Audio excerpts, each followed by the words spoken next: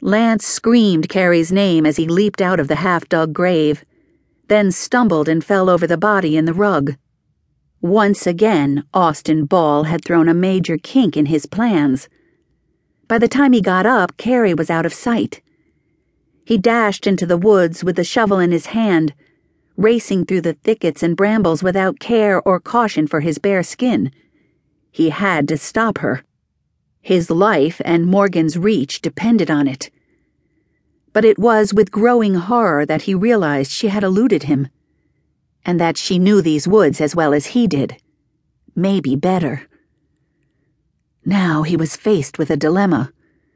She would get the parish police. Of that he was certain. He only had one chance out of this mess, and that was to deny everything she said, which meant he couldn't bury Ball's body here now because she would certainly bring back the authorities to look for it. Cursing at the top of his lungs, he began running back to where he'd been digging. The wind was tearing at his clothing as he dashed into the clearing. To his horror, the rug had completely blown away from around Ball's body, and the sight of the man lying flat on his back in the middle of a blood-soaked family heirloom was horrifying.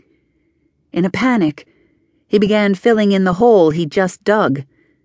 The rain would wash away any loose soil and pack the dirt back down.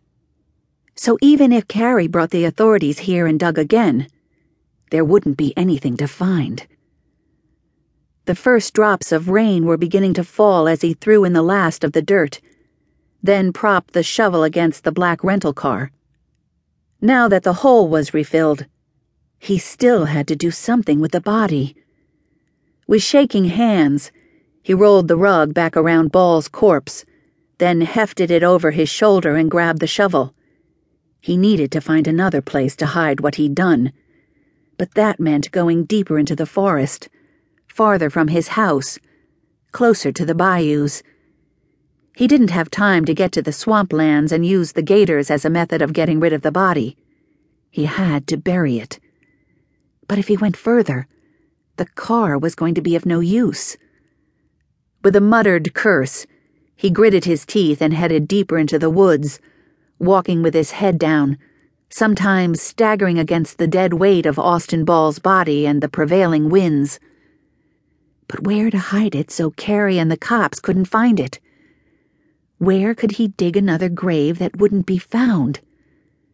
The answer didn't come until he passed a familiar landmark, an ancient cypress stump.